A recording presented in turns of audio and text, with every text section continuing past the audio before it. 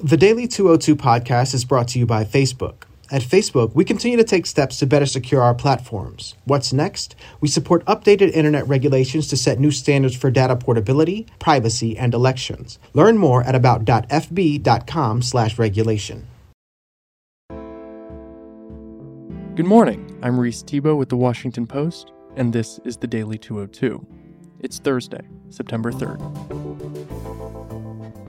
James is out, but I'm here again with the day's top headlines. Here are 3 stories that should be on your radar.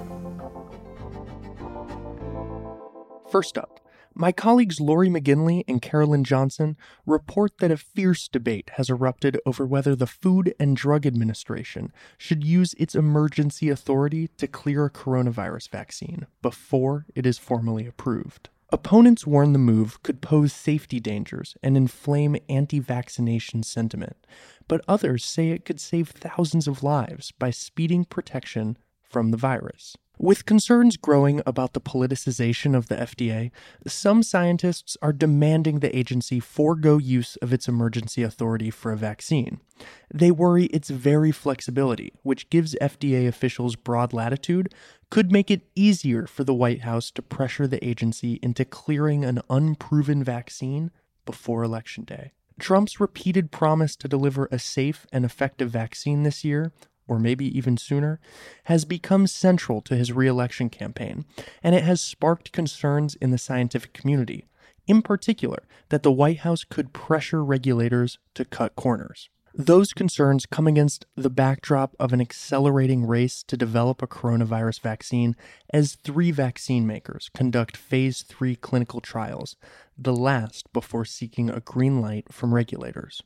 A recent report said the most likely timing for data from one or more of the trials is November, but others say it's possible some results might be available in October if the vaccines prove spectacularly effective and there are enough viral infections in the community to prove the shots are protecting patients who receive them. The CDC has told state and local officials to be ready to distribute a vaccine to healthcare workers and other high-risk groups as early as November 1st, part of an elaborate planning process happening while clinical trials are underway that has spurred anxieties in some quarters. And up next, a story from my colleague Michelle Yee Lee.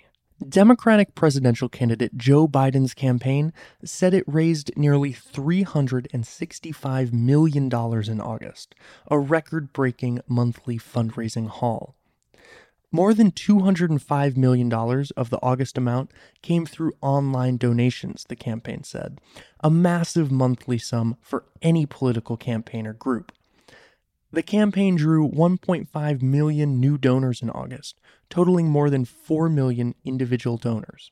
The eye-popping monthly haul underscores the momentum the campaign generated with Biden's announcement of the vice presidential candidate and the Democratic National Convention last month. Senator Kamala Harris, the vice presidential nominee, is a prolific fundraiser whose nomination generated a flurry of donations from her extensive donor network. The previous presidential fundraising record was $202.5 million, a mark set in September 2008 by the Obama campaign. The August total for the Biden campaign, the Democratic National Committee, and affiliated fundraising committees more than doubled the $140 million raised in the previous month. Since May, Biden has quickly expanded his big money fundraising capability. Through agreements with the Biden campaign, the Democratic National Committee, and state parties, Biden has continued to increase the cap on the amount of money he can raise from a single donor. Under a new agreement filed this week with the Federal Election Commission, a single donor can now give up to $830,000 to support Biden. The Trump campaign and the Republican Party have not yet released their August figures. And our last story comes to us from reporter Josh Wood in Louisville. The days before America's most famous horse race typically engulf the Kentucky city in a whirl of activity and opulent anticipation. The Kentucky Derby is as much about $1,000 mint juleps and flamboyant hats as it is a horse race. Yet this year, with all the hoopla canceled and fans told to stay home, crowds outside the shuttered gates of Churchill Downs have been protesting instead of partying. No justice, no derby, demonstrators chanted on a sweltering afternoon last week. They draped the racetrack's gilded entrance with a purple banner of Breonna Taylor, the 26-year-old black woman killed by police in her Louisville apartment in March. The protest was strategic, aimed at a marquee event that brings in hundreds of millions of dollars annually. Many black residents consider it an enduring symbol of Louisville's inequalities and segregation. Tensions over the Derby have long existed, but 2020 sharpened that divide. When it appeared that a delayed Derby would still host nearly 23,000 guests, even as the city reeled from Taylor's death and calls continued for charges against the officers involved, activists condemned the race and demanded its cancellation. The race, now set for Saturday, will be run without spectators because of the public health risks amid the coronavirus pandemic. Officials' unprecedented announcement in late August, which described the Derby as a time-honored American tradition, did little to quell the efforts to boycott or disrupt it. And it isn't just that African Americans feel unwelcome at the legendary track. It's that they once dominated the race, only to be sidelined by segregation and have their contributions mostly ignored. In the first Kentucky Derby in 1875, all but 2 jockeys were black, including winner Oliver Lewis. Over the next 27 years, African American riders would win 14 more times. But eventually, the sport's racist white establishment forced black jockeys out. Between 1921 and 2000, none rode there. Lamont Collins, the founder of Louisville's Roots 101 African American Museum, told the Post, quote, "Like too many things in America, what African Americans helped start, we were excluded from once money was made. And that's the truth of the Kentucky Derby."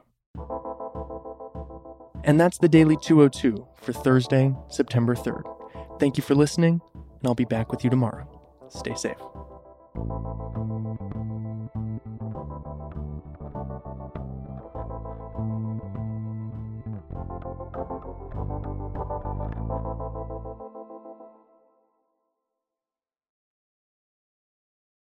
The Daily 202 podcast is brought to you by Facebook. At Facebook, we continue to take steps to better secure our platforms. What's next? We support updated internet regulations to set new standards for data portability, privacy, and elections. Learn more at about.fb.com/regulation.